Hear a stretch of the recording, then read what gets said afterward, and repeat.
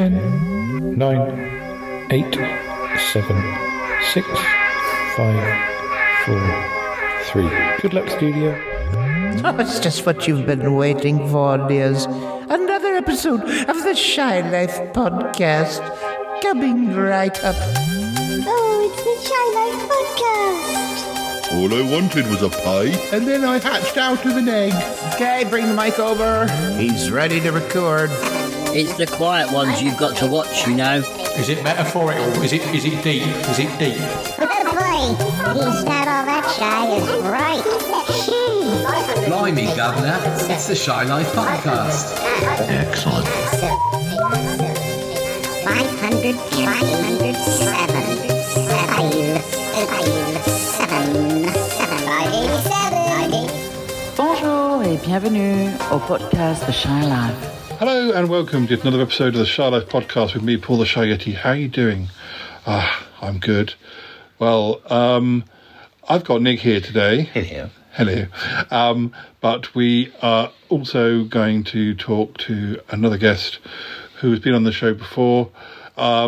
Usually when he's been on, I've asked the regulars to guess who it is, and they've come up with ridiculous suggestions. So I'm not going to ask Nick to do it. Nick knows who the guest is, and it's Muffleyontour'S, and we'll run the theme music. And when we come back, we'll be talking to him. No regulars involved this time. Nobody's going to be. Apart from me. Well, no, yes, you're a regular, but you know who the guest is. So right, let's run that theme music. Darling, it's the Shy Life podcast. Yes, but it's a positive thing, Paul. The highlight, the Shy Life. You won't find a cast of characters like this everywhere. Hello, Paul. I'll go anywhere for a potato. Delicious. Hello, captors. How are you? You quite like a big bang, don't you, Paul? Go Shy Yeti. Oh, I hope he hasn't found out my secret. Do you think he has? If you thought that was bad, just listen to this. Oh, I can't wait for it to begin. It's the Shy Life podcast. I like that. Yeah, I'm strangely drawn to Yeti Uncle John's ankles as well. Has the Shy Life podcast slowed down? I don't think so. It's all gooey and meaty and yum. Has anyone seen my hot sausage? Hello. How you doing? Yeah, all good. It's a bit grey and dreary here in Leeds. I don't know what it's like for you folks. Yes. It's pretty wet. Yeah. The only good thing about that is that it means that I don't have to go out and do the weeding today. So, yes. You haven't done a run. You haven't done a run today. Oh, God forbid, no. I had a lie-in and I did a dawn raid at the supermarket when it was nice and quiet. And then I've just been hibernating ever since. And Angelique's downstairs watching French TV, watching like gruesome French true crime things as well. So yes, that will keep her entertained as long as it doesn't give her ideas. That's all. Yeah. I came back sopping wet from the laundrette just before Paul arrived. So yeah, I've had a gut full of it already. I'm only going out once more, and that's to get a take. Paul's treating us to a takeaway, so hopefully it'll be reasonably dry when I'm out there. Is this going to be a Chinese by any chance? Sure is. But sometimes I have the Indian option at the Chinese. So. Okay. But I think I quite like the Chinese Indian curries. Yeah, absolutely. So I'm a bit sort of Chinesed out this week because I was in the office on Thursday and I got nominated to go into town and do a group wasabi order. Yeah. And then I actually did have a Chinese chicken curry yesterday. So it's been gnocchi with a sort of creamer ragu for lunch, which sounds more fancy than it is. It's basically just what's in the fridge and just throw it in a pan. My office is just smack by the canteen. It's the last office you can get before you get the canteen. So yeah. we don't really want for it. Yeah, we don't have a canteen, unfortunately. Oh, there's like a cafe, but it's ridiculously overpriced. So, I tend to avoid it. So, Nick, the thing is, I think I've said this to Paul as well, I feel like I already know you in a weird way. In a nice way. That's what I'm kind of hoping that, sort of And you know, if I go gaga, all my life is, or you know, the Shy Life podcast is the equivalent of my life flashing before my eyes in audio. Absolutely, and I just want to doff the proverbial about your films, which I've been looking over again this morning. Run Faster Than the World, The Old School Lie, Prison in the Sun, which I was enjoying very much just before lunch. No, I mean, I hope you take this right. You should be very proud of that body of work, because I know sort of from a creative point of view, it must have been a real slog, and some of them more of a slog than others to sort of get over the line. I think when you look back, you think, why on earth didn't I actually buy? Because until One More Bow, I didn't have a video camera. So I was borrowing Paul's, I was borrowing Elaine's, I was renting them, which was... My dad had one as well, didn't we? So he borrowed his sometimes. You always got a horrendously sort of knackered machine when you rented. And I thought, why didn't one that actually go out and... Because I'm a generation that grew up with renting. So I just rented everything. And my parents were very kind of... You kind of grew up with that sort of frugal kind of, you sure you want to buy this, kind of. But absolutely, yes. This is basically what they all look like on DVD. So I basically, my very good friend Keith, I digitalised and then he put them into actual boxes, and he did. That's the one for Prison in the Sun. Sorry. Yeah, I can see that. Yeah. So they're sort of all here. Apart unfortunately from Decry the Woman, which was directed by Andy Ching, and he's been saying for 13 years, oh no, don't worry, I'll do that cut, and now of course physical media is sailing away from us, hopefully not permanently, and I'm still waiting for him to do it. Of the films or those kind of projects you've done, I was thinking, like, what was your... I'll phrase this in a certain way. What was your most enjoyable project, and what do you think is your best project? So that's two questions that might not be the same. It's a very shrewd question, actually, because I think probably the most enjoyable was Run Faster, because I just got immersed in the story. A tragic sideline to it is my girlfriend had just died. And so I was kind of, I've built up this big project, and on the very day before it happened, she died, and I've kind of had all these people relying on me to get me through this. So I just absolutely, completely went for it. Sure. And I was just blind to, I mean, inevitably when you look back at these things, you wish you'd gone back and because I spent 5 months trying to find the lead, because it was originally written for a lady called Jo Walpole, who I'd seen in Shakespeare, and I thought, and I hardly knew her. And I said, well, look, you can script edit it with me and do all these things. And of course, she buggered off, and because she wanted to be a second row from the back of Mikado or something like that. So indeed. I got it dumped upon. So I eventually found Renata, but that time I could, again, why didn't I buy a computer? It was stupid. It was very expensive to kind of rewrite, because I had this rather expensive sort of halfway between a word processor and a typewriter. And I wish I'd spent 5 months sort of polishing the script rather than that. But yeah, that was an emotional journey. Sure. On the back of that, I also, One More Bow was enormous fun. And we actually had time for rehearsals. Amazing. And we had rehearsals. That was, we've got most of the rehearsal footage on some of the other ones. I must put it out there. But, and we got the two girls right on that, and it was a nice fun one. And I actually had my own camera, which a weight was lifted from everyone's shoulders. Best one. It depends really what you're looking. I always try to do a completely different thing. Sure. Comedy or slapstick and everything. I think probably from a technical point of view and scripting point of view, Different Colour Graveyard, which was the very last one I did. Yeah. Because I was working with somebody I was very close to, a friend I was very close to. So I pushed her and pushed myself at the same time, because we waited 10 years to make the film. And so so that was probably the technical one. It was only when you put it together you realise you made something unwatchably harrowing. Okay, right. But again, one of the things that sunk the boat a bit on that was we were going to do it semi-professionally with a company that came in, and they were wanting to sort of make it over fancy. They wanted sort of CGI bits when they didn't need to be CGI bits. Oh gosh! And there was a very nice guy called Eric, who was almost like a vicar. He was very kind of, you like it, going to get you through this, and I hope he's not listening to this. But he was almost over optimistic, sort of, well, okie dokie, and I'll be the director in this, but I'm not used to the big technical equipment.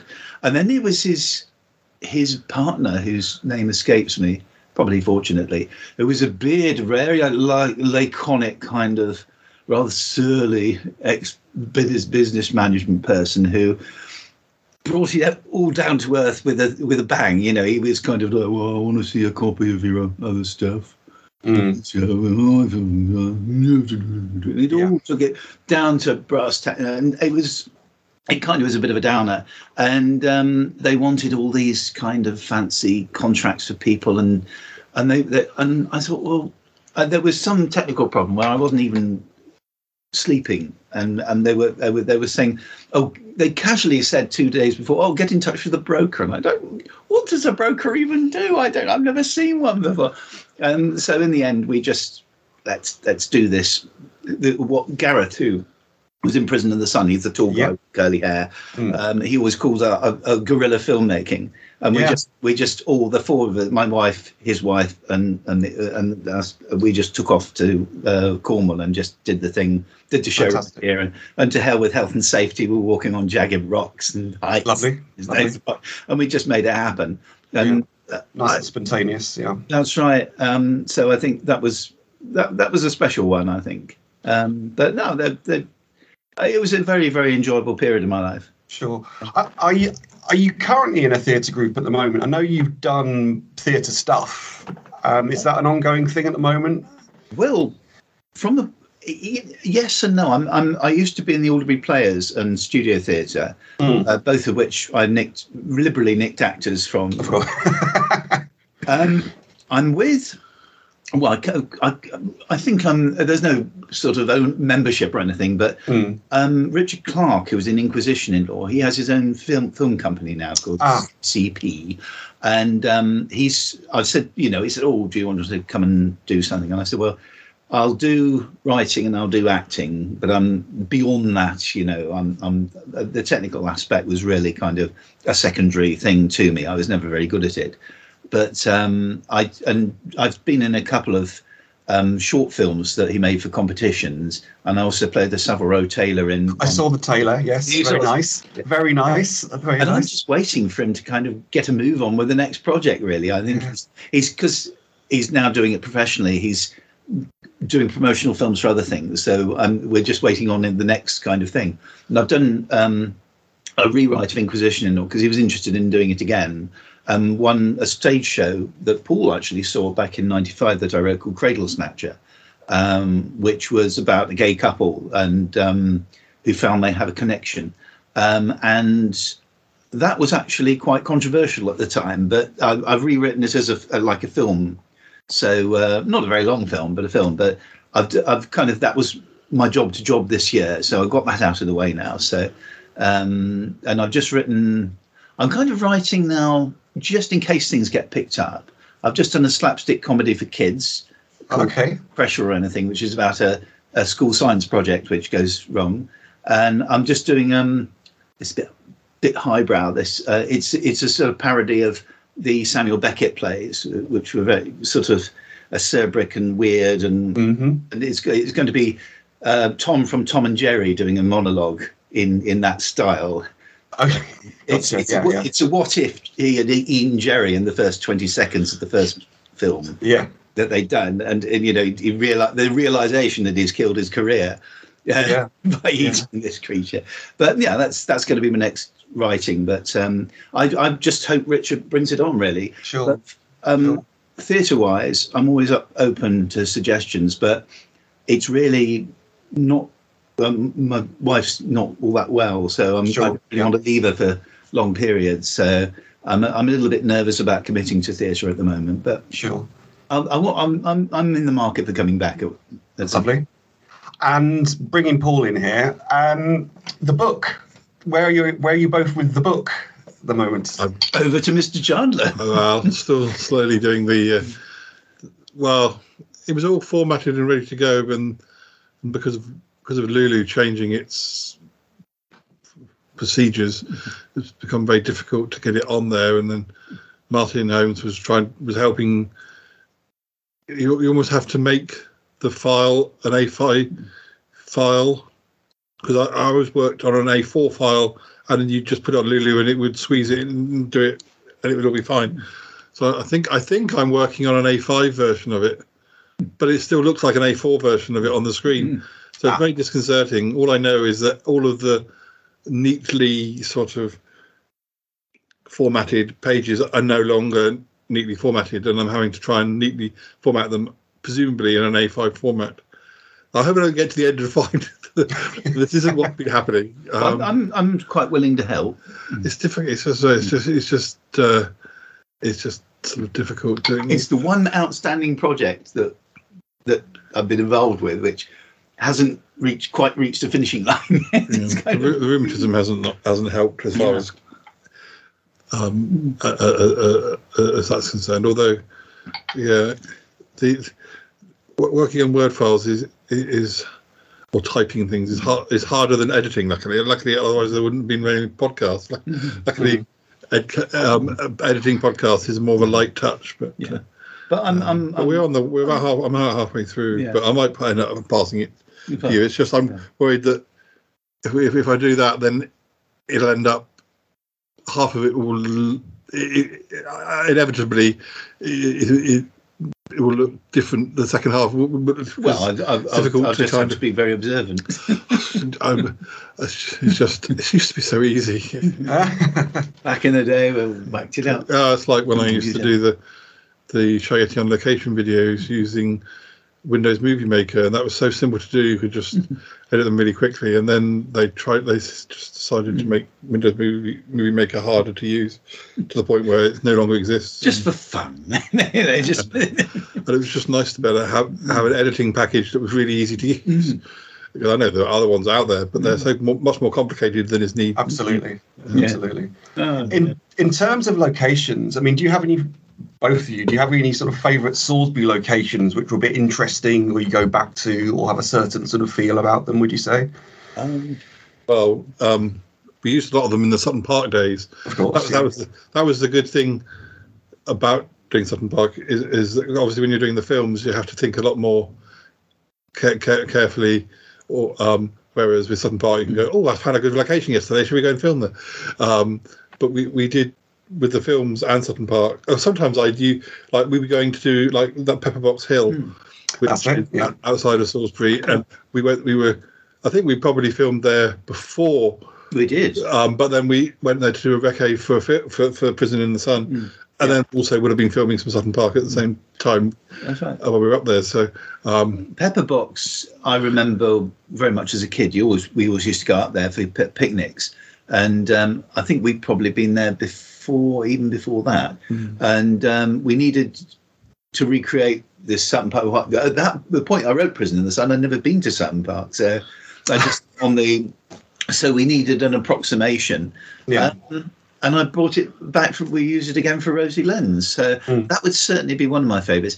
One I kept going back to, and it's in loads, is your home, your parental home, which features hugely in Sutton Park. But we did, and the surrounding fields as well. There's this amazing field. The church next door. The waterfall in Rosie Lens, that was from Charlton. Oh, really? The woods beyond that were in for the chase scene in Gift from Eternity. And you used the church next door to my parents in Rosie Lens. Yes, you introduced me to that creepy. But then when it kind of morphs into it being, there's a church up in the woods that's more ramshackle. So that's also where the ramshackle chapel is, or church is also where I have my death sequence in Runfaster. The two locations. I just round the back so people wouldn't recognise it. But I have to say, on Rosie Lens, our director Andy Candish, who's a good friend of mine, he's now an actor. He almost sunk the boat for getting permission for the church because he told the vicar, "Oh, we're doing the film about drugs. Can we use your church?" Kind of like it's not quite all about drugs, you know. So he a little bit too brazen there. We nearly lost it. The other source of locations, which I partly used in Sutton Park, but they were just also, some of them were just like known locations. But in the 6th year at the grammar school, you start to do sport. You could avoid doing like the contact sports. You could go for a cross country run, and in the lower 6th, my friend Robin and I turned our cross country runs because they didn't bother sending any teachers to monitor you. So Robin and I used to turn that into like a circle meeting basically for whatever we were writing, but I definitely discovered some bits of Salisbury I didn't know quite so well.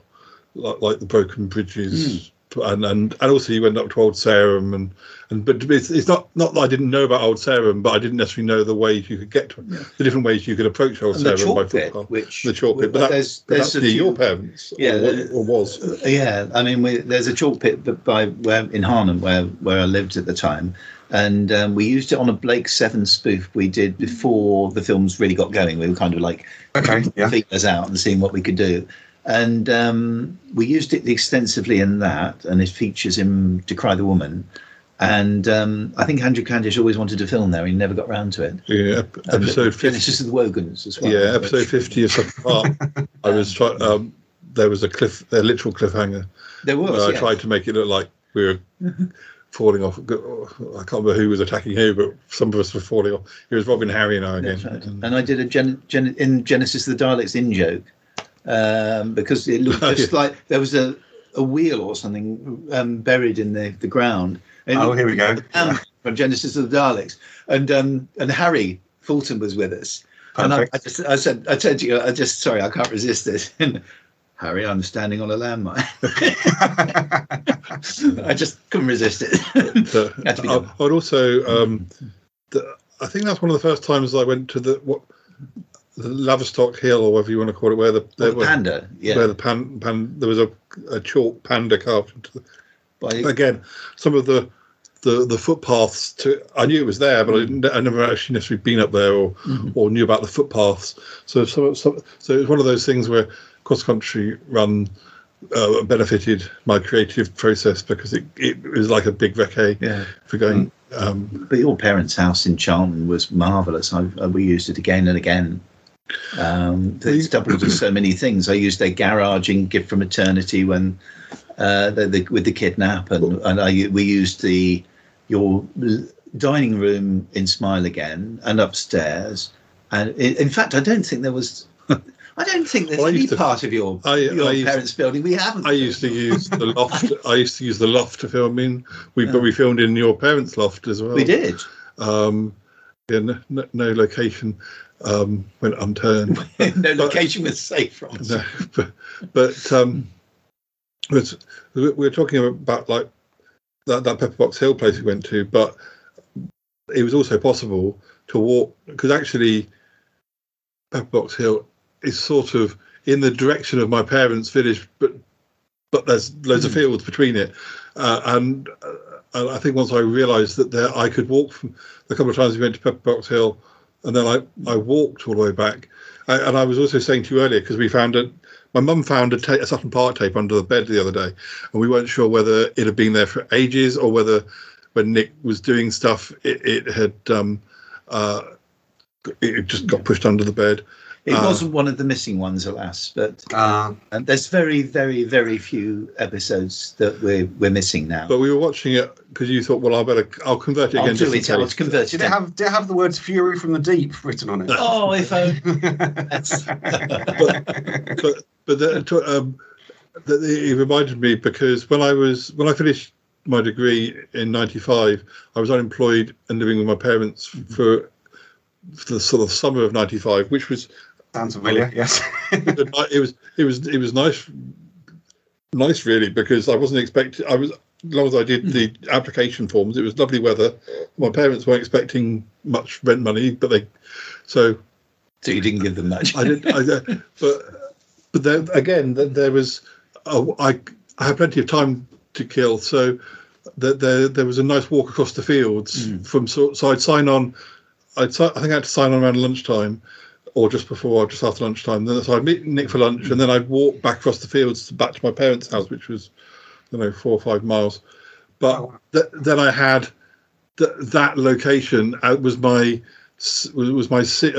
stage for whatever Sutton Park episodes I was doing. I just filmed the whole time I was walking, because I was by myself. But it was at the time when I had the various puppet characters or other characters that I was playing. So you wouldn't see anybody, and I just used the next however long it would take me 2 or 3 hours to walk home, and you were in the middle of nowhere, so you could argue with yourself playing different characters. No one was going to pop up. You might see a dog. We saw a dog on the video, so might have seen the odd dog, but they didn't laugh at you. No, I didn't. I think I've just been recently watching some of those Sutton. Is that like around 1551? I think that's if that rings a bell. What that the Nick was in was earlier than that, but 800s. But not to say I wouldn't have. Well, I was also unemployed. Well, I was unemployed for a couple of months in '96, where I had a job, but the clearance took so long that I had to go on unemployment for 2 months. So I might well have been walking across fields in '96 as well, but I mean, with my background, I grew up in a village outside Cambridgeshire, outside Cambridge, and I think there's probably sort of parallels, and there was quite a lot of walking around fields. But obviously, the thing with Cambridge is it's so flat, it's a bit sort of uninteresting. But one of the sort of curious things, which I'm sure you folks would have jumped at the chance at, is that just outside our village, there's a load of radio telescopes. Oh, wonderful. Yeah, I'll send you a link to it at some point. It's the Mullard Radio Observatory. It's actually on the old Cambridge to Oxford railway line. And when I was really little, I just assumed that all villages had radio telescopes. You would, wouldn't you? I mean, yeah. Yeah. And going back to Blake 7, I can remember I have this thing where memory plays tricks on you. So I remember Blake 7 more after Blake had left, and we'd play Blake 7 at school, and I was told I was going to be Villa. It's like, why want to be Villa? I said, no, you're Villa. And obviously Paul Swindon, who was our sort of not exactly gang leader, but sort of the one that was at the centre of things. Obviously, he was Avon, and so they always if school friends always nab the best parts. Absolutely. I would have wanted to be Villa then. Oh yeah, well you were Villa. I know. He was Villa in our Blake 7 thing. I don't think it's on YouTube, is it? But it's around. We didn't have leather. I had bin bags. You had bin bags, yes. And I was Travis, and so was Andy Trowbridge, and we had two Travises. We had Brian Croucher and Stephen Greif. I was Stephen Greif, and he was Brian Croucher. Oh, fair enough. Yeah. And we did. There's Andrew Trowbridge and Lisa did a sequel to that, called Blake 7: The Return, which we took about 18 months. Where I think the tapes are currently still lost. But I'd love to see. I'd like to get hold of that. The early footage of that that's readily available is on Sutton Park behind the scenes. And in fact, there have been episodes that have gone audio that have gone on audio that I know are taken from that, because everybody it's like 98 and everybody is together, which was becoming rarer and rarer by that point. It was. So yeah. But what was there were some nice moments in that as well, which I'd like to see again, because your character Otto, who was an original character, a bounty hunter, and you had all these bounty bars around your waist, and you got shot, and it says in the script, there's an agonising scream. I thought, you're giving an agonising scream to Mr. Chandler. Lock up your scenery. It's going to be chewed within a minute. And George Watson, who was playing another character, Federation Guard or whatever, he and I got sent behind a tree in disgrace for laughing. And we had to because you had to fall dead right in front of us. And we were also, when you were lying there, a dog took great interest in you. And Servalan, who was played by a very short, bespectacled lady, was kind of, we'll take away the body. And we picked up Paul, and his clothes came, but his body didn't. It sort of stayed and kind of melted into his clothes. Melted away. And the other thing, I can't do that these days. The other thing was there was one particularly wet day where I was having a scene with Servalan. Servalan was there, and I was holding her at gunpoint about there because we were under an umbrella, and the script melted. It was done on a bold kind of wording, and the rain came down, and when all the words went all bleh. And melting in those days. And and I wish somebody had asked me what I thought of the script. I said, "What can I say?" The words just flowed off the page. Very good. Nobody asked me to, but no. But I'd like to see. I'll just ask one because we're talking about Servalan, and I'm not. I'll try and phrase it in sort of polite. Did you ever meet Servalan at all at any Jackie Pierce at conventions? I think you did. Yes, I did. Did you? I can't remember anymore. I can't remember who I have and haven't met. But I wish all I would say is I wish I had read her autobiography. She probably hadn't written it, but when I did go to some Blake Seven conventions. I went to Who's 7 1 and 2, and the second one was with Lisa, but I can't remember who. She was one of the guests. I can't remember. No, Lisa was one of them. Well, she. But I can't remember exactly who was which one. So I'm sure I did meet her, but I later read her autobiography, and she was born where I live now. So and if it was if I met her in the noughties, I would have been living there, and I wouldn't have realised that she. So I would have felt we would have had a really interesting conversation about that because she was very nice. My wife and I met her in 2003 at a signing in Barking, and she's everything you expect her to be, quite outrageous. I mean, one of the organisers turned to her and said, "I used to know your dentist," and she goes, "My dentist topped himself, darling." Oh gosh. We talked a lot about because we knew she lived for a time in Cornwall. She was she lived in sort of artistic digs in Cornwall, and we've got a friend called Linda who was not quite her neighbour but as near as damn it, and she used to pose nude for local students. Oh, there you go. She was quite open about it, right. And that was quite. Yeah. I never met her. I saw her. I was at a signing in London. This will be a whole other story another time. But a friend of mine, very big Peter Wyngarde fan, and Peter Wyngarde was sort of the main guest at this signing. And she was there floating about, being very Jackie Pierce. I do remember that. Yeah, but I didn't get to actually say hello. I went to the loo with David Warner, if I can phrase that in the right way, as well. I went to the loo with Noel Edmonds, but that was very random because we were in some down in Cornwall, in some pub on a motorway, and when I was with my parents and we got there, and he'd obviously been asked to be put at the furthest extent from where all the other people were sitting with his family.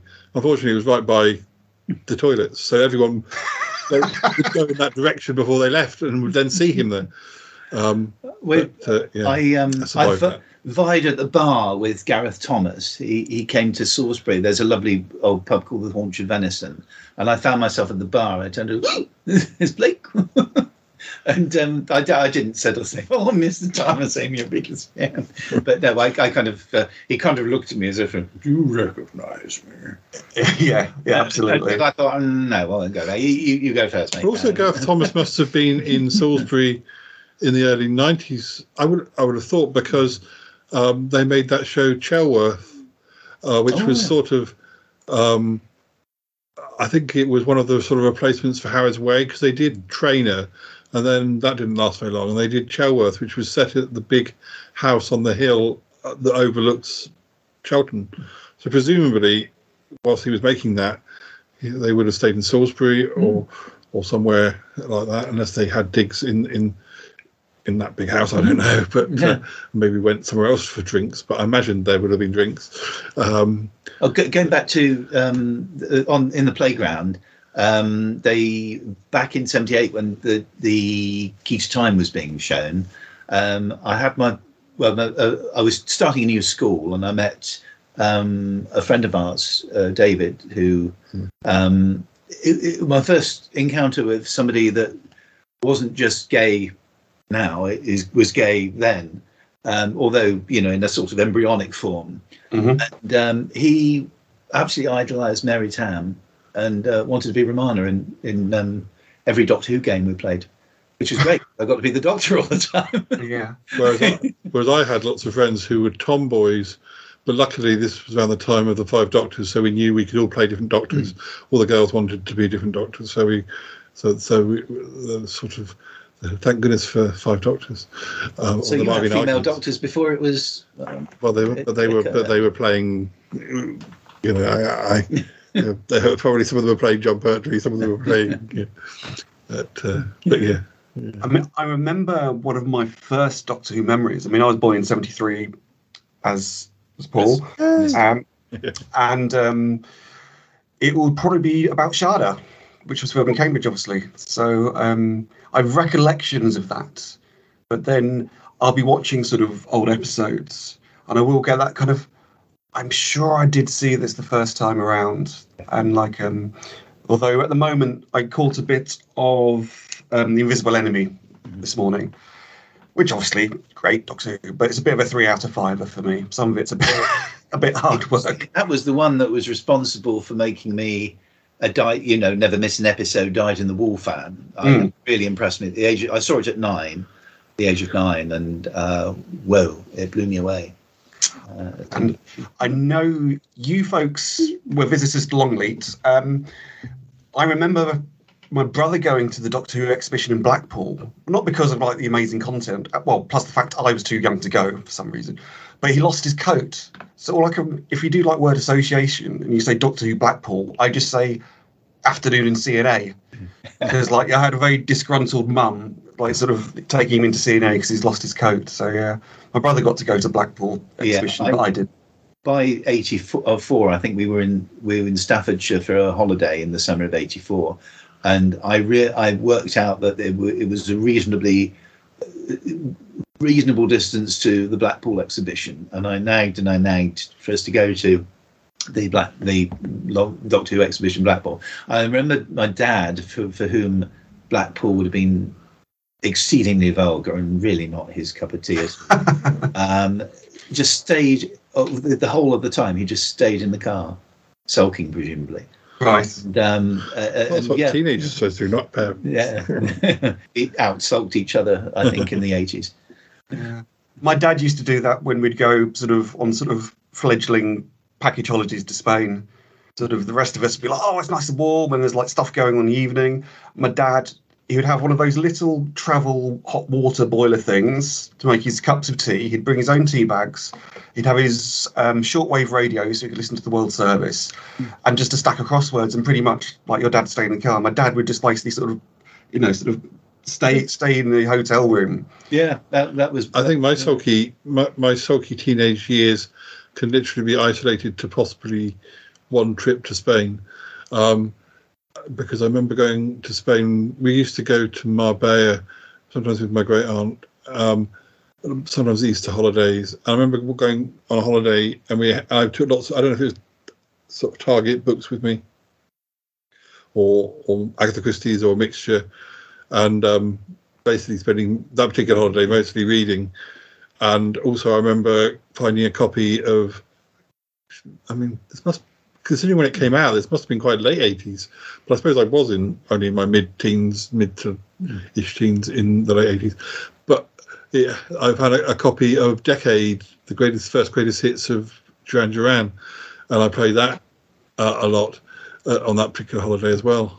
Unless I'm confusing different holidays, but of course I've recently discovered my 1990 diary, which has got so much in there that's still relevant to now, as far as the things I'm talking about are either things we talked about on the podcast or. And I kept a diary back in '90 as well. So one of these days we must.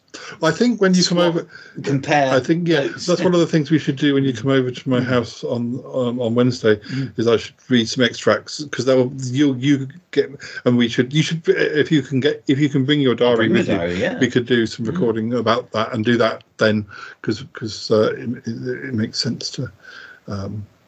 Because we were doing a lot back then, weren't we? Yeah, discovering London. Well, that was the first sort of because we went up to Forbidden Planet, and I don't think I realised that you hadn't gone up to London much. No, but because you're old, because you're so much older. I'm so old. Well, I thought I'd be okay going with Nick because he's older. But actually, we were all as sort of new to London as each other. So I think that was the first time I'd ever been. Well, that time I went up with you. That's the first time I'd been up without my mother. And I think that's when I discovered my Tomorrow People power for years. I'm not sure I've got it now, but for a while I had very good sense of direction. Or like if I went back, which Warren and Troby would disagree with when I'm paying Fortnite. There's somebody coming at the left, and I'll go right. I'm not very good with left and right, but I think I'm quite good. Like if I've been somewhere, and then I go back to a few years later, I was like, oh yeah, we have to go this way, and I think I managed to help us get back on track on that particular trip to Forbidden Planet. That's when my. It was always the Fitzroy Tavern where I could never find. I think I eventually found Fitzroy Tavern. Yeah, well, I went there quite on a monthly basis for a while. Where is that? It rings a bell. It's near Goose Street. It's near Goose Street Station, a little bit down towards Tottenham Court Road, and then off into the Fitzrovia slightly. But it's not that far off the big roads. But I probably would have been. I lived in London from 1997 till 2000. So I had sort of 5 years in London. I sort of did my sort of tour of duty. I was working in Elephant and Castle. When I first moved, I was in Swinging Camden, which was, sort of quite, it was quite a happening place to be, but not very good for the bank balance, unfortunately. I do wonder whether we were ever at the same gigs or because Callum and I was going to gigs with Callum often in Camden. I met Callum in '96, and by '97 we were regularly going to gigs. So yeah, I wonder if we were ever at the same gig, but before we knew each other. We used to often go. We'd go to gigs at the Underworld and the Electric Ballroom. And the Electric Ballroom had a really good indie night on a Saturday night as well, which we'd often go to. And it was literally, less than 10 minutes walk from the flat that we stayed in. So yes, but a long time ago now. I started clubbing in London, very late 90s into early noughties. But that was things like Pop Stars which I went to as well. Yeah. My then girlfriend's gay housemate was really a fan of Pop Stars. I've got a very amusing story which I can't really tell at the moment about Pop Stars, but I'll save it for another time. It has the punchline stand and deliver. That's all I'm saying. Because for when I first met Callum, we used to go to the rather ropey nightclub in Camberley, which it wasn't that ropey, but the music was a bit ropey. And it was Is that the one I? Yeah, you ever come 2 New Years. Yeah. I mean, it was fine, but the music wasn't always ideal. Whereas better than anything Salisbury's got now. but there's a bit of a revelation going to places like Pop Stars where they actually had floors where they'd be playing if you're in the mood for indie music, or if you're in the mood for pop music or dance or whatever, you could just go from floor to floor. Yeah. I mean, my earliest clubbings were Concords in Salisbury, with Warren amongst others. But you were just a wee. Well, you were. I was too young. But also, I didn't start dancing until later on. It wasn't really until I met Callum that I started going dancing. But at the end of the 90s, we used to go to a club in Woking, didn't we? I can't remember what it was called. It was upstairs, and they always played Ma Baker, and there was always. It was more of a bar that turned into a nightclub. It was because most nightclubs tend to be in dark spaces, whereas there was glass that you could look down onto the street in this nightclub, and it always used to steam up once you got everybody in there dancing. Is Ma Baker the song? This shows, if I've been paying attention, that either one of you two used to do the actions to a Boney M song, or have I sort of barked up the wrong tree? I'm sure there was a story about one of you going to a nightclub and there's a certain song and you basically acted the song out. Does that really well, I mean... I think during Ma Baker, I remember one occasion where Paul and I were dancing to Ma Baker because there's a certain, not formula exactly, but a structure to Boney M's songs. And there's always a bit where they pause, and they in Ma Baker where they put on the news thing, and on Rasputin they put on "But when it's drinking and lusting and hunger for power." So I think we mixed it up. So when you got to the news bit on Ma Baker, Paul turned to me and said, "But when it's drinking." That's it. Yeah. But I used to, Callum and I used to mime to "Girls Just Want to Have Fun." The bit where it goes all sort of and Callum would come and put his head down and I'd pretend I was that the sound was me playing on his head, a bit like the Ewoks playing Stormtrooper helmets. Keith and I used to do the actions to Lost in Music. Lost in Music, all in a trap. Also, I mean, that was the other place, not just nightclubs. It was the amount of weddings I went to in the noughties. Always sort of getting the opportunity to dance then, and are people being quite surprised that you knew a song, which isn't surprising to me. Like they were like, "Oh, how do you know that?" Like if there was a song and a guitar came in, and we started doing the air. Yeah. Well, that's because it's a really famous song. Of course, I know when the guitar comes in, or of course, I know when the drums come in here. Or I do remember. Have you never listened to music ever? Ali and I went to I think it was a wine bar in Bath the day Prince William and Kate got married, and we were watching the service on this great big screen, and they had the hymn "Guide Me, Thou Great Redeemer," and Ali and I were singing along, and this young girl turned to me, "Oh, do you know this song?" Yeah, it's one of the great hymns, but hey. Indeed. Yeah, I mean, well, we went to, because another opportunity for dancing was conventions, and when I first went to my very early they did ask you to sit down because it was the middle. Yeah, in the middle of the. I'm sorry, I just wanted to have a dance, but there was like a disco. Those conventions like Exo Space. Michael Sheard. Well, I was just going to mention Michael Sheard. Yes, did you dance with Michael Sheard? Well, that was when I was more confident, but the very early conventions I went to, which is probably, I think the first one was in that 1990 Derby. I haven't got to that bit yet. I'm very interested to find out what happened. What did I do?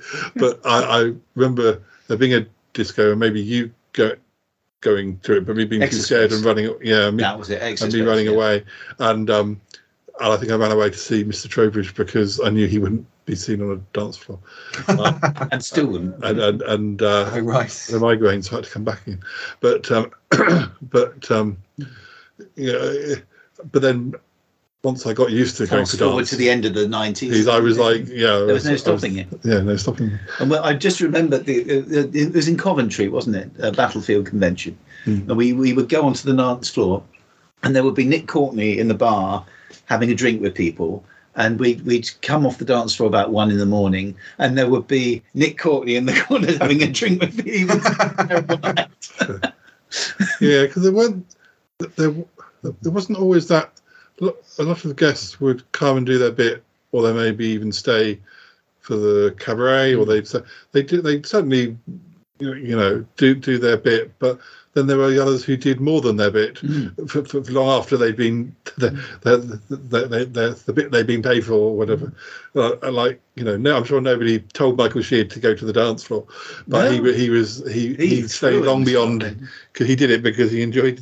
He did. He had about 10 years where, before he died, where he just absolutely threw himself into conventions, and he was just amazing and just gave so much. I loved him on the Period of Mars commentary. And then, just before he comes in, he's like, "Oh, this is a good bit coming up." Yeah. This is like bigging himself up. Yeah. What was so infectious about him is he just absolutely loved his job, and he loved people loving his job, and he just was absolutely just there, and very proud of it. And we lost him far too young. Got to be in one of his books. We did. I was just about to say there was a book, and I can't remember which one of you folks contributed to. Yeah, we all both did. I think I might have read. Toby and Lisa actually. It was the yellow one. I can't remember. The yellow one. I think we might have read the bits from it. In a previous episode. But again, he's just full of love for everything he's done. Just before we depart from dancing, I think for me, I was the archetypal painfully shy teenager, but sort of as I got a bit older into my later teens, and probably with the assistance of strong drink, I sort of gained confidence and stuff. So yeah, I could actually sort of talk to a female for longer than 5 seconds without sort of... It's so difficult. I went to an all-boys school and I hated it. It takes you away from girls at the very time you need sociologically to get to know them and know, because they change drastically from 11 when you wave goodbye to them to go to this big school to 16 when you find you're out in the open and you think, okay, so what do they want? What do I say? Yeah, I've got a brother who's 6 years older than me, and he never seemed to sort of have any issues about sort of talking to girls and things and stuff, but because of the age difference, when I got to that sort of awkward age, he'd gone off to university, so I felt a bit of like a sort of single child by then, and a sort of bit sort of out on a limb. But I suppose a bit like Paul, I think in my 20s, I sort of made up for it. What do you mean? I have a sister who's 8 years older than me, and she got married when I was 10. Wow. And so I didn't even have a sister to knock me into shape. Make it up as I went along. It's tough. It's very tough. With my brother being younger, he did get into. There was a stage where during Britpop where we were both into the same music, and also he was probably watching because as Nick knows, there was a cupboard in the hallway of my parents where I had a lot of my videos back from when you'd video stuff off the TV and make a little library. And then when I started buying horror films, and I'm sure my brother saw horror films earlier than I, like 18 horror films, because my parents wouldn't necessarily realise what he was watching properly or what was in the cupboard. So when I moved away, perhaps I'd left the videos. But because otherwise we're quite different. Like we were watching that Sutton Park clip, that tape that you were digitizing. There was a whole plot line where Graham was playing hockey at a school hockey match. So I was there. I wouldn't have been interested in watching him play hockey other than there being a possible Sutton Park plotline. So I went with my mum and videoed bits of him. He was a goalie, so it was really pretty boring. There was lots of running around, but I did some quite good shots of people playing hockey. But my brother's just standing there in the goal, like posing or wiggling his hips like he's a showgirl. It's quite a nice one because you've got lots of Salisbury.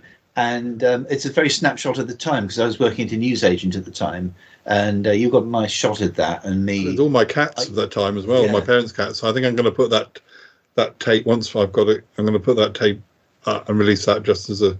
What year was that again? Would you say? That was 95. 95, March 95. Right. Because one of the great things is obviously in the 6 years we've been digitalising Sutton Park, I've learned a great deal about how best to do it. And there was a system that my friend Keith introduced me with turning it into an MKV and it's the first time we've been able to actually rip the whole of that tape rather than just because it used to cut out after a certain point, and then start again for the last 5 minutes. Some of the Sutton partners on YouTube is half an hour chunks, or then there might be chunks that are just 15 minutes, or even some bits that were. When I loaded them up, I realised, there's only 30 seconds on this. Exactly.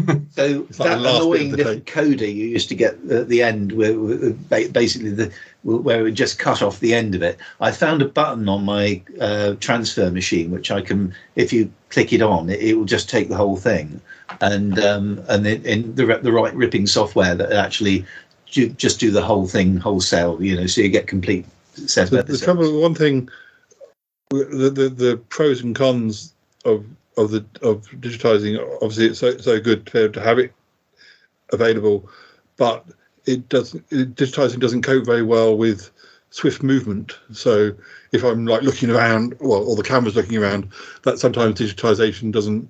We were saying, but we were watching.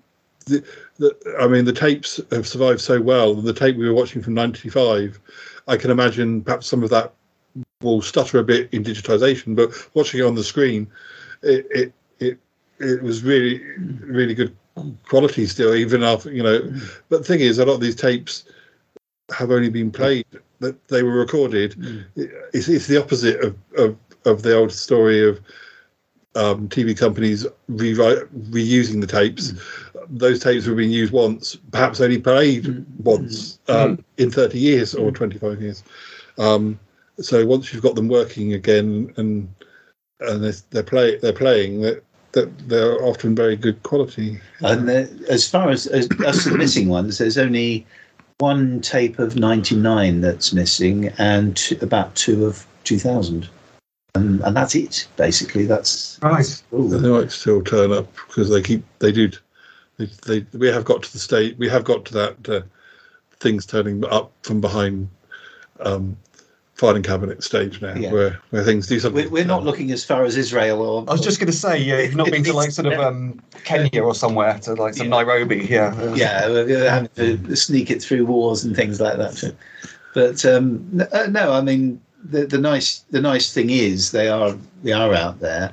I know that there's about 2 of master tapes of my films that don't exist anymore, unfortunately, because the director, having insisted on keeping them, then threw them out. I don't know why, because Andy Candish, who directed Evil Trophy, Rosie Lenz, and Ditch. I actually kept the tapes for Evil Trophy, and he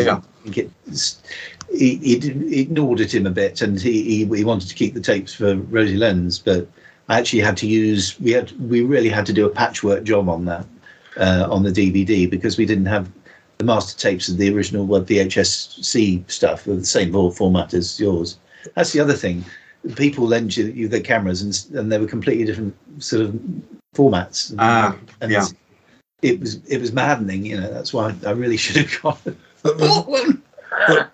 With more proper like TV archive type shows where episodes are missing, I can understand where there's like. We know why so much of Doctor Who is missing, but it's a few examples.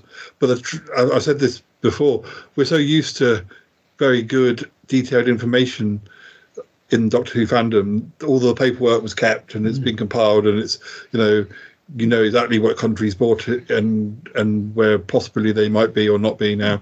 But it's series that aren't so well documented. Like, I still don't know why one episode of Dark Shadows is missing. What happened to that one episode? What and it's one of the late ones. It exists in audio, but I don't actually know why it doesn't exist. The physical reason why it doesn't exist. And I recently have been watching episodes of an Australian show called Cop Shop, and that's got like 700 or 800 episodes, and one episode is missing from about 1984.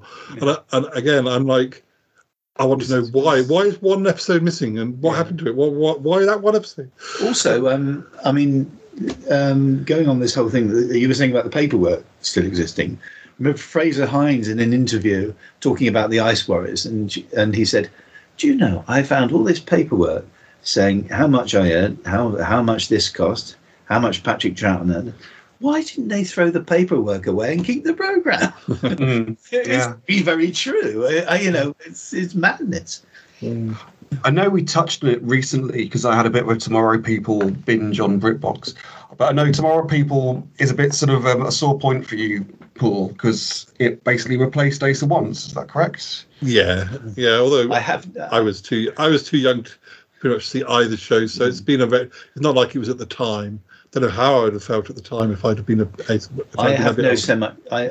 don't have a grudge in that respect. I like Ace of Wands, and some of the scripts were better than the TPs, but I thought the TPs was a much better concept.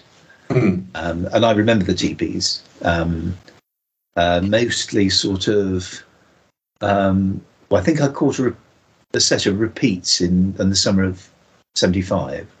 Which accounts for why I remember Blue and the Green, Rift in Time, and Secret Weapon. And then I started watching with One Law. Because I was buying Look In by then, and there was a big feature about Mike Holloway when he first came into the show. Oh yeah. I've only watched one episode of the rebooted American one, and I thought, well, to myself, they don't seem to have the same restrictions as the TP, they can kill, they're violent, and I thought to myself, well, oh right, isn't this kind of defeating the object of it? But I'm one of these days I'll probably proper look at it. But I've got the '90s ones on DVD as well. But I think the ideal situation would have been that Ace of Wands would have just been made for adults, and they could have both existed then, because there's nothing really childish about Ace of Wands. It could have been an adult program, but then I've been watching a show called Tales of Unease that came out on Network, which is like 7 proto Tales of the Unexpected, and they just made that one season, and I don't know why they didn't try and make another series. I mean, they're all quite good, but I don't know. There was more of that thing. They did just make one series, particularly ITC things. Yeah, they would just make 26 of them or whatever, and then move on to a different thing. Yeah. What's fascinating for me, my wife Angelique's French, is introducing her to British TV, and especially old British classic TV. So obviously it's not ITC, it's ABC, but the Avengers was always very big in France. And I'm trying to think what else. We have France to thank for the new Avengers as well, because they had a champagne commercial, and they said, don't you want to do, are you up for some more Avengers? And it's the French that put up a lot of the money for that. Yeah, and a few weeks ago I was watching Space 1999 in French as well, which is quite first series, I hasten to add. Yes. Well, is there? Does she like what she sees? Is there a particular favourite show that you've introduced her to? Touching on, I think, something she's grown up with. Her sister is the one that really enjoys the Avengers. She really enjoys the Persuaders. She likes the sort of interplay between Tony Curtis and Roger Moore.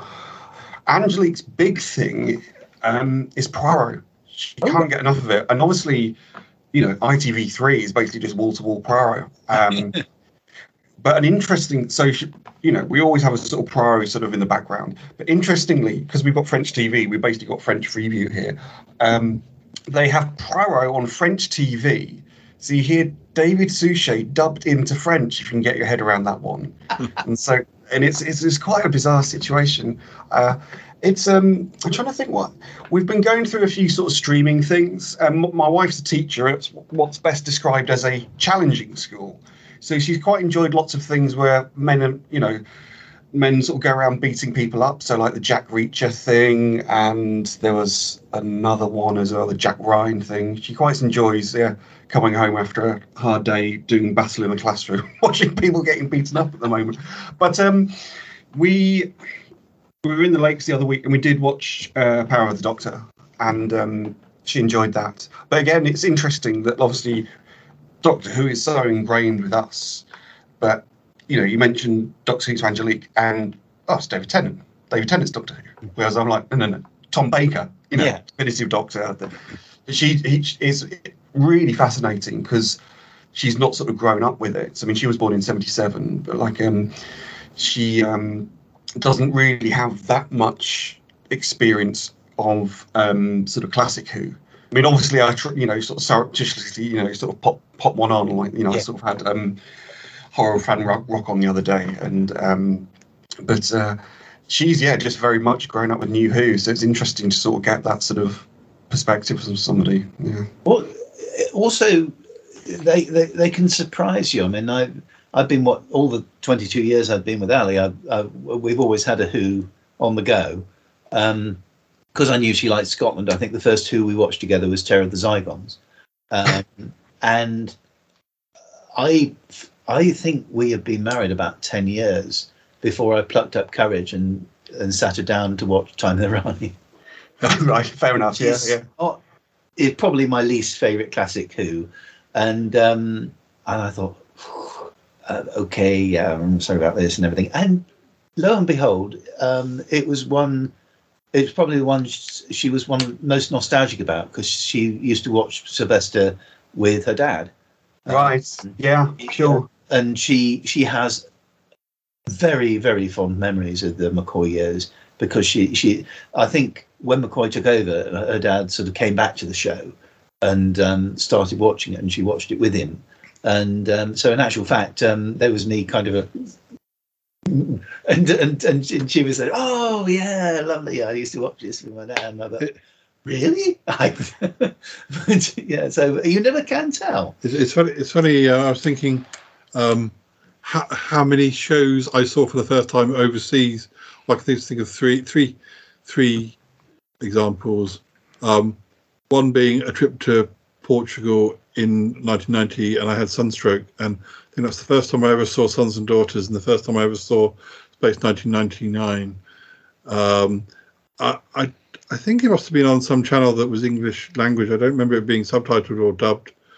And then talking about France, I think I remember being on holiday in France, and they must have had Super Channel on the satellite, and I think that must have been not in early 90s as well, or considering when we were getting tapes. But that's the first time I saw Seeds of Doom, or some of Seeds of Doom, was in France on Super Channel. Before we had copies of Seeds of Doom, so that must have been at the most 80s. Yeah, it must have been. You had a copy by. Certainly had a copy several by copies. I even had the 3-part version. Not like the edited version. Yeah, I think you at one point you had about 5 different copies. I still got quite a lot. Yeah. I went through a stage of, I think I must have about 3 DVD copies, because went through a stage of every time I went down to Folkestone and we go to Canterbury, I'd be in HMV and I'd see around that, I don't know what's available in HMV of the ones that still exist these days, but quite a bit. We raided. We went to Scotland recently and raided the because still loads of HMVs left in Scotland.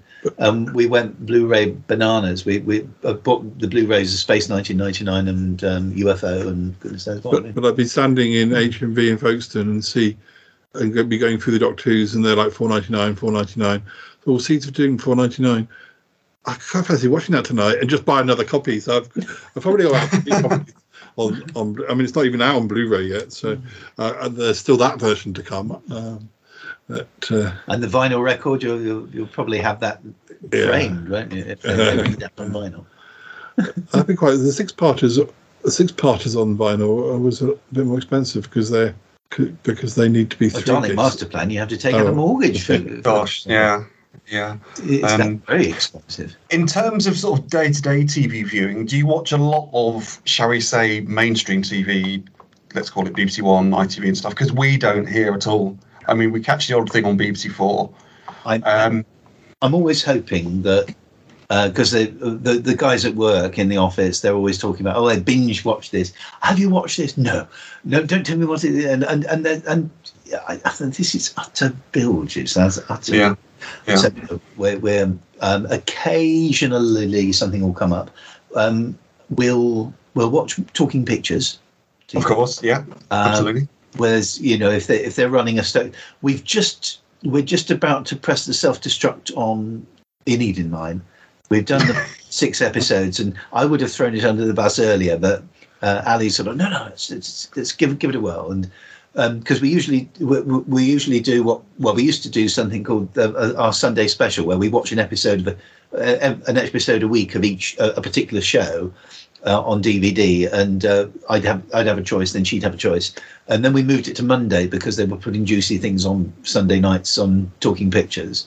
And now we're moving, so UFO is moving into the An Eden Line slot because we're halfway through rewatching UFO. So it'll be UFO tomorrow instead of An Eden Line. But no, it was all right. We were just bored with it, and there weren't very sympathetic characters, and we just didn't want to see An Eden ruin his brother each week. It was kind of painful to watch. But no, we've virtually nothing. We've always got some DVDs lined up that we're watching. Yeah. I'm doing Space 1990. I'm doing some of the episodes that maybe might grate on Ali whilst I'm doing the ironing on my day off, and I'm saving the best episodes to watch with her. As I say, we're halfway through. Well, actually, we're on the last disc of UFO. I think we're between the Who's at the moment. Because I'm not a huge fan of New Who, but I will dip in and out, and I'll like what I like, and I won't like what I won't like, and but I bailed out with Peter Capaldi's first season, and didn't watch it for about 3 years for various reasons. And I said to Paul, having watched Power of the Doctor, I said to Paul, but I think I'm ready to go back now and just watch all the ones rewatch him from the start, and Joe, the episodes of Jodie that I missed, and I'm gonna do with Capaldi and Whittaker back to back, and see what I think. I'm going to do little reviews on the dictaphone. Oh, fantastic! I think I drifted off. I got excited when Capaldi came in. And it's my versions that need covering. But it's a season that stopped me watching Doctor Who after 40 years. I haven't even opened it. I'm playing with fire going back to it, but sufficient time has gone past now, and I'd like to see a bit more of Capaldi and what he did. But I just didn't like the direction the show was going. Sure, no, absolutely. In terms of our TV viewing today, we do watch quite a lot of French TV, because obviously for Angelique it keeps her in touch with home. And for me, it helps improve my French. But it's funny, they still have a version of Going for Gold on French TV. Oh, right. Yeah, it's I think just something like Questions pour la Champion, and they still have a version of Treasure Hunt on French TV, which I think originated in France as well. Yeah, there's some of the 80s episodes in French on YouTube, which I've got bookmarks, but I haven't got around to actually watching it. Well, there's all sorts of Talking Pictures stuff, old films that I come home from work and Ali's watching. I came home last night and she was watching a comedy with Danny LaRue from 1960. I saw that on the TV guide, but I haven't seen it. But they do throw up some real curios. Yes. I did get to watch the Mutations the other week with Tom in. Tom, that's the one Tom's in. With Donald Pleasance, yeah. Yeah. I didn't get to see that, but there's occasionally they'll throw up a film that I'd really like to see that. It's crazy things. I've only ever seen little bits of French Connection, and they show French Connection, and I thought, let's just sit down and watch it. And I've not seen. I don't think I have. I don't know. I got to the stage I don't actually know what we have now, but I don't think we have. I don't think I can get hold of Talking Pictures anymore, because our Skype, we got rid of our Skype box, broke down, and we didn't bother replacing it. And now I barely watch the TV. I just watch things on my laptop. So there's a few streaming things, and then it's DVDs or Blu-rays. So there's a book I have down here called Films of the 70s. Okay. Now, I saw this in foils in the 80s and absolutely fell in love with it, because it had all sorts of interesting films I'd never heard of, films I had heard of, and it wasn't until Talking Pictures that I actually saw a lot of the films that they were mentioning about. Films they really haven't shown on telly for years, which is my favourite kind of film. You know, the really ones. There's one called Donald Sutherland film called Day of the Locusts, which they showed, and I thought, well, that's in the book. I've never seen it shown on terrestrial TV, and there it was. You know, when you sat down and watched it.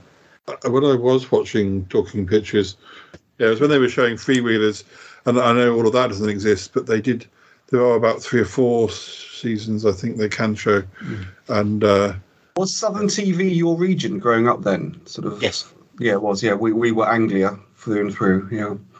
Southern TV, going back to Space 1999, and forgive me if I've already told this story on a previous episode, but I had the very weird experiences following Space 1999 in comic strip form a whole year before I saw it.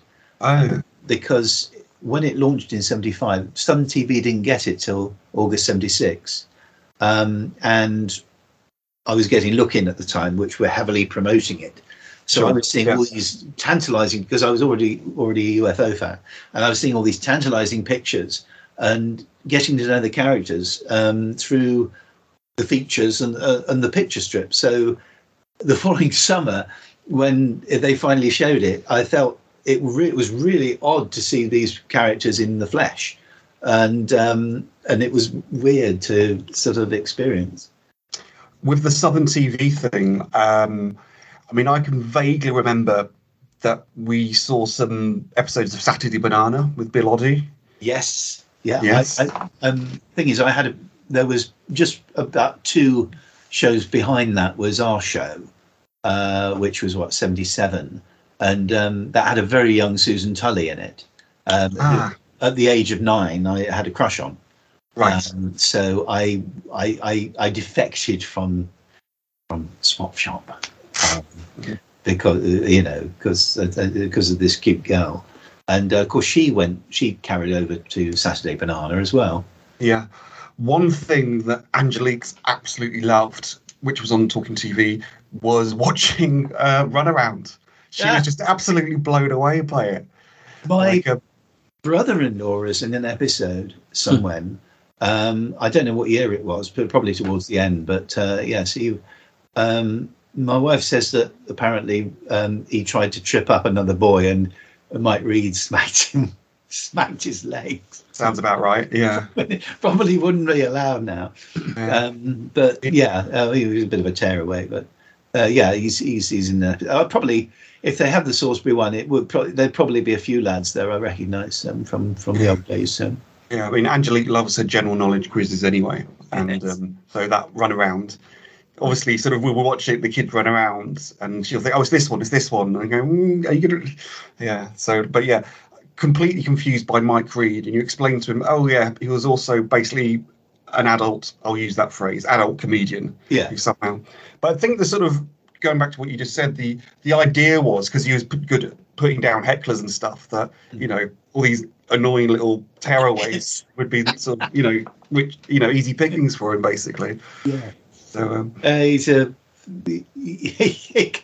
I think I used to watch it. I'm not sure I'd enjoy it now, but I thought Mike Reed was a pretty good.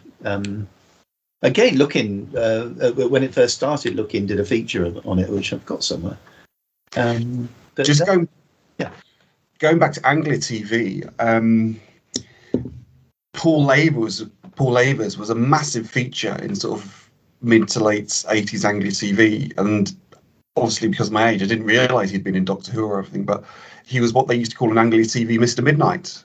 He basically did all the continuity throughout the night, and they're sort of slightly boozy teenagers coming back from night out in Cambridge, and sort of just grabbing anything in the fridge. You'd sort of stay up and watch him, and then I actually follow him on Twitter now. I've actually had a few chats with him and stuff. So I've met him a few times. He's he's I'm on Facebook with him, and he's because I remember him obviously from Androids. But where we saw him at where was it? I can't remember who it was now. Who at the Playhouse about 5 years ago. That was a convention, and very nice guy. We've seen him. We've been in to see him, and I think his wife in a farce. Right. Yeah. She's just. My wife likes farces, so we went to see him. Now we've seen David Warwick in in a Ray Cooney farce as well. So playing a dead body. Sorry, as soon as you say Ray Cooney farce, do the theatre groups around Salisbury have the same affliction as ours? That sort of, it seems to be sort of like 96% Alan Ayckbourn that's put on all the time. Its output is a little predictable. Yeah. Studio Theatre, who I poached a lot of their actors and indeed sort of in collusion with these days. They're Shakespeare mad. I find Shakespeare a bit hard work to work on, and I have to be in the right mood to watch it as well. So there's that. But yeah, I've done a few Ayckbourns myself. I did. Is it not Anyone for Breakfast? Relatively Speaking, I think it was one of his early ones. Yeah, that was a little bit. Yeah, it was rather a basic farce. It wasn't one of his particularly funny ones. And I as the curtains open, I was in bed. So it's very comfortable, because it can be nerve-wracking when you're going on, but that was the most relaxing. Waking up and suddenly finding you've got a hall full of people staring at you. Sure. And I didn't wear much clothes in that part. And there's a girl who's actually plays the brattish daughter in Smile Again. I've been in 2 plays now where I've proposed to her both times. In character, I hasten to add, so I've actually proposed to her a lot more than I had my own wife. But no, she was in that. But yeah, yes, we've the Ayckbourns we have known. Indeed. But no, I'd love them to put on something a little bit more experimental and a bit more interesting. Yeah, I mean, our local group did Bedroom Farce, which I think starts off with someone in bed as well, on that one as well. But I have slightly sore memories of Farce, because, well, good and bad, really, because I started Timed Alderbury Players in 95 with Happiest Days of Your Life, which I thoroughly enjoyed and got a girlfriend out of. So, which is always a plus. The rest of today, you've got a takeaway in your thing. We have, yes. We've got TV. We've got a couple of films. We've got an episode of Sexton Blake. An episode of Sons. I'm glad you finished that sentence. Yeah, we've got an episode of Sons and Daughters, and possibly Blake 7, because Paul's work, like yourself, he's sort of more focused on the post Blake. Yeah. And we've been working our way through the post Blake years. And you're up to Headhunter. Yeah, and the Sons and Daughters I want to show you has Nick Tate from Space 1999. Yeah. Oh, really? Okay. And he gets to have he gets to be involved in the season cliffhanger. So. I can't remember if he actually survives it, but so I hope it's not just like the recap and then there he's gone. But he's been in quite a few episodes leading up to this. But. And then tomorrow, what's on the cards? Tomorrow we'll go our separate ways again. Yes, I church serve, and church stuff. My boss is in Australia, so I need to sort of start it from scratch a bit. But we go to the pub for lunch, my wife and I, and have a snooze in the afternoon. And then it's UFO and a bottle of wine in the evening.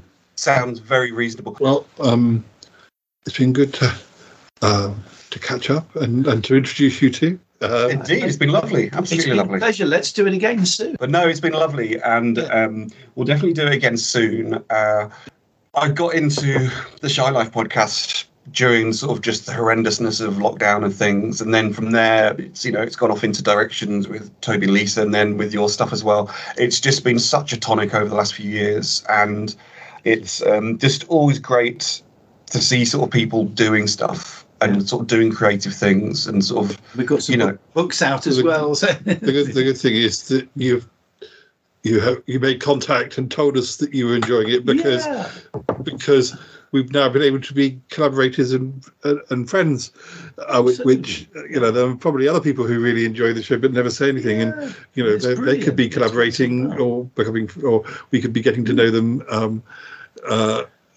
But so you're actually quite a rare creature.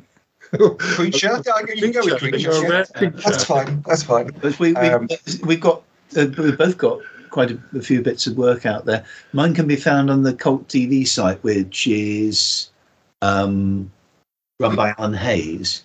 We got, but actually, Paul and I did with the series we did Life After with Joe. Oh, okay. Joe. That's the complete episode guide. We've got the complete episode guide of the previous series in the Magnet Editor, which I did as a child and then finished as an adult. Uh-huh. And we have a novelisation from both, which is available on Amazon. Yeah. A novelisation from one, a particular 4-part story from one, and a novelisation of a 6-part story from another. True. That Magnet Memories hardback, if that could be, you could use that to defend yourself if you ever needed to. It's a meaty book. Quite a meaty book. Alan republished that on Amazon. The only way to get it down to a reasonable price was to turn it into an annual. So both of those are annual wise, and all these scripts are out there as well on Lulu.com. Where cool. I will get more investigating. So that's great. And Nick, you're a bad man because you mentioned the W word, wine, and I was thinking, yeah, I'm going to be very virtuous, not have a drink. But I know you're having wine tomorrow, but I'm thinking, is the sun over the yard arm yet? What time is it? 3:30. It's 5 o'clock anywhere. Well, I don't think the sun is making an appearance today. Yeah, there's definitely no yard arms either. I am a bad man when it comes to wine. Yes. The trouble is, the older I get, the more booze I discover. I feel addicted rum of late. Yeah, I had a bottle of port with me down in Kent, and that lasted. I managed to make that last all week. Wow, that's quite. Yeah, a couple of glasses of that a day. I managed to last most of the week.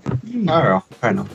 So I'll try and hold off for a while, and you're a brave man. You're a braver man than me, I think.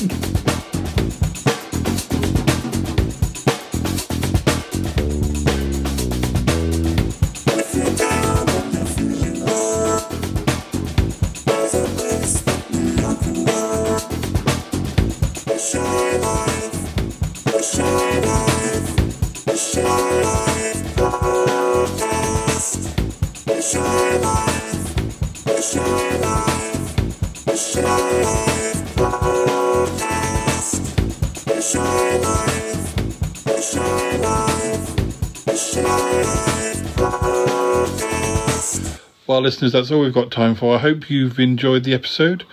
It was good to finally unite Muffley with Nick because... pleasure. There's one of those situations where, because Muffley was a listener before he was a collaborator and guest and friend, it's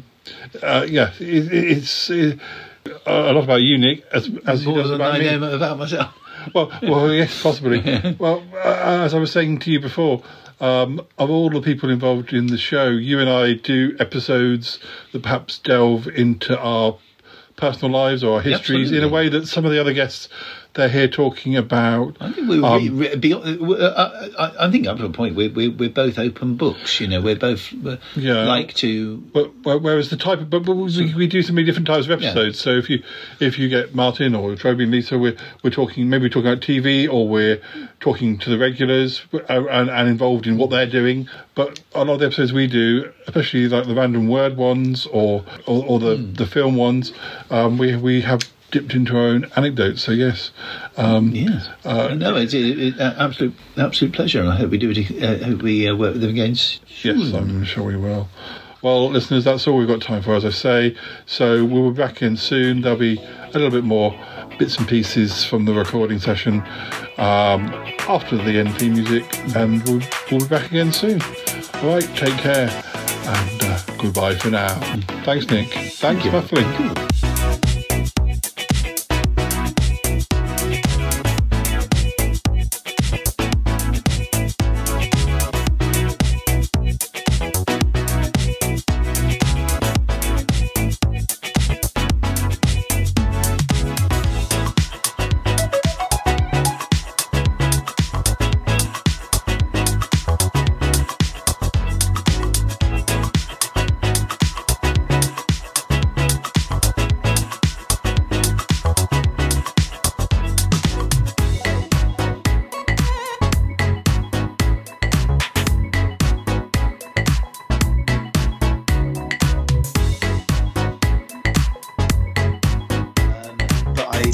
on did. Hold on, folks. We've got a special guest. Angie, come say hello. So this is the French voice you hear at the start of the podcast. We can't actually see you, unfortunately, because your face is frozen. Your video's frozen, but we can hear you. I was wondering about that. Just hold on a second. Yeah. See if I can turn the video off. I don't know if we turn off or We're having technical issues such as We'll have to run some music. Until then, here's the music. Just bear with me a second. Otter's wheel. Have I you just got that's actually Muffley himself there, which so let's see if if the Angelique during lockdown, Angelique had these issues with no, it doesn't seem to want to see us at all now. Oh, we've got a green thing. Yes, you're all green screen. Okay. Well, you can hear her anyway. Hello. Hello. Hi. Bonjour. Bonjour. Bienvenue. Bienvenue au podcast. Yeah. There we go. You see, yeah. I'm not sure what's happening with the video here. It's as we know. No, screen of doom. Anyway, you heard, yeah. So let's keep going. We're all pros here. So yeah, she's there. Hello. Waving in the wrong places. Yeah. So yes, she's that was a bit cheeky of me. I sent her a text about 20 minutes ago saying, "Can I have a cup of tea, please?" Yeah, right. When I'm playing Fortnite with Warren, Warren's like, "Have you had your sherry yet?" Because when I'm at my mum and dad's, if it's before tea, I get delivered sherry about half an hour beforehand, or sometimes in the afternoon, depending if I'm paying at a certain time. My mum brings coffee. It's not because it's that time of day and it's happened. So. I'm going to stick the light on. Yeah. Yeah, we're a little bit more visual now. Whereas I'm the complete opposite, unfortunately. I don't. Interesting. Right. But it's an interesting green. It's sort of got texture. Is it like a racing green? Or is it it's more like a camouflage. I think this has happened on a water screen. I gotta go now. Bye. I want to go with you. Gotta go. Bye. Goodbye, goodbye, goodbye, goodbye, goodbye. It's been good, but yeah, definitely time to come home now. This show is part of the Pride 48 network. Find more shows over at pride48.com. Oh dear, what's going on now? Oh, it's the Shy Life Podcast. Let's go. I have a voice. I have a voice. You have a voice. You have a voice. We have a voice. We have a voice. Unique voices in podcasting. UnivazPods.net.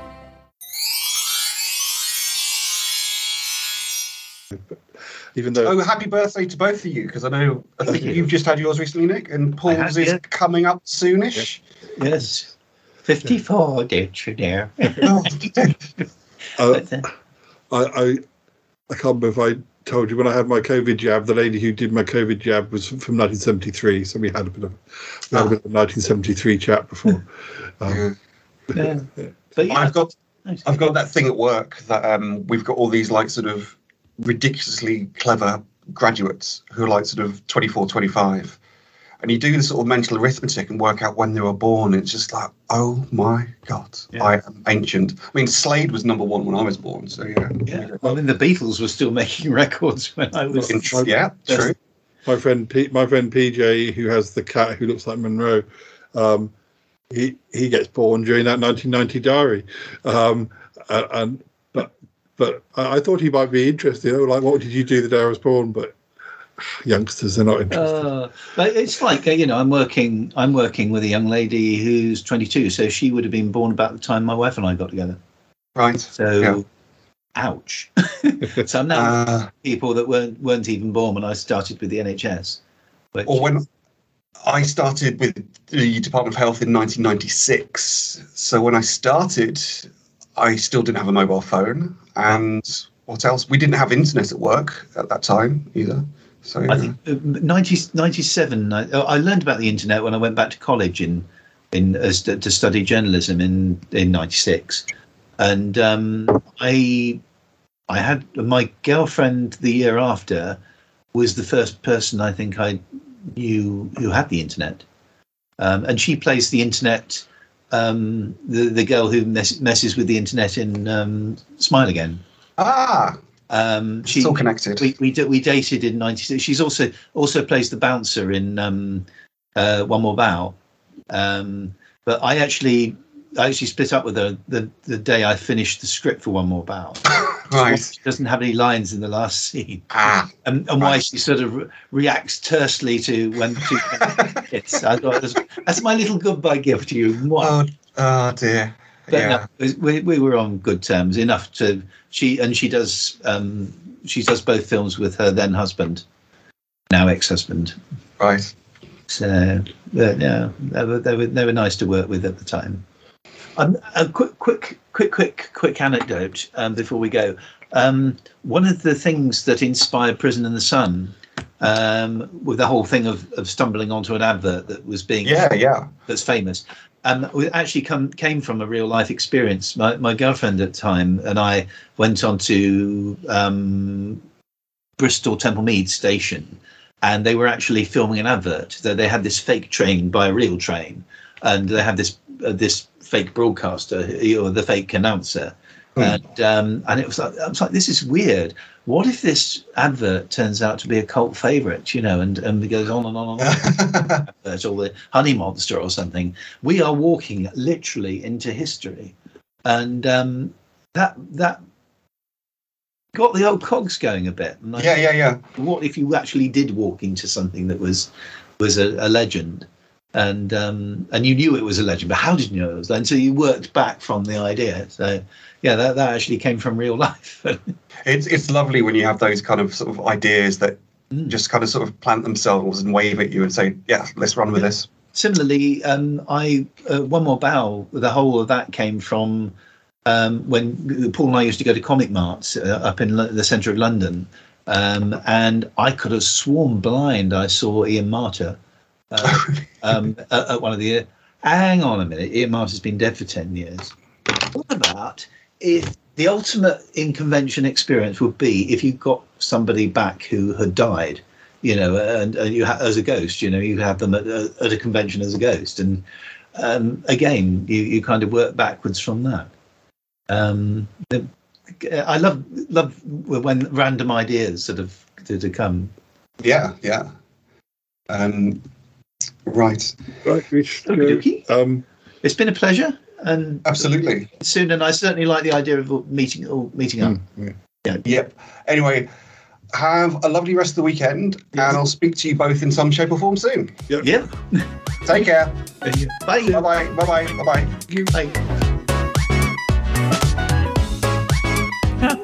He's not all that shy is right. Sheesh. You know what I wonder? What in the world size shoe do you think the Shy Yeti wears? I don't know. I just wonder. that Paul is a great guy. No. Paul's a great guy. Great guy.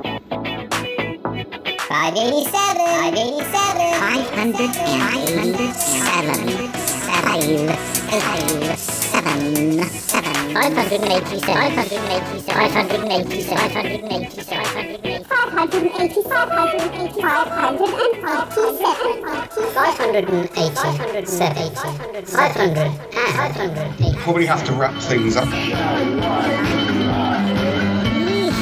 hope that Shy Yeti bathed today. That's all I can say.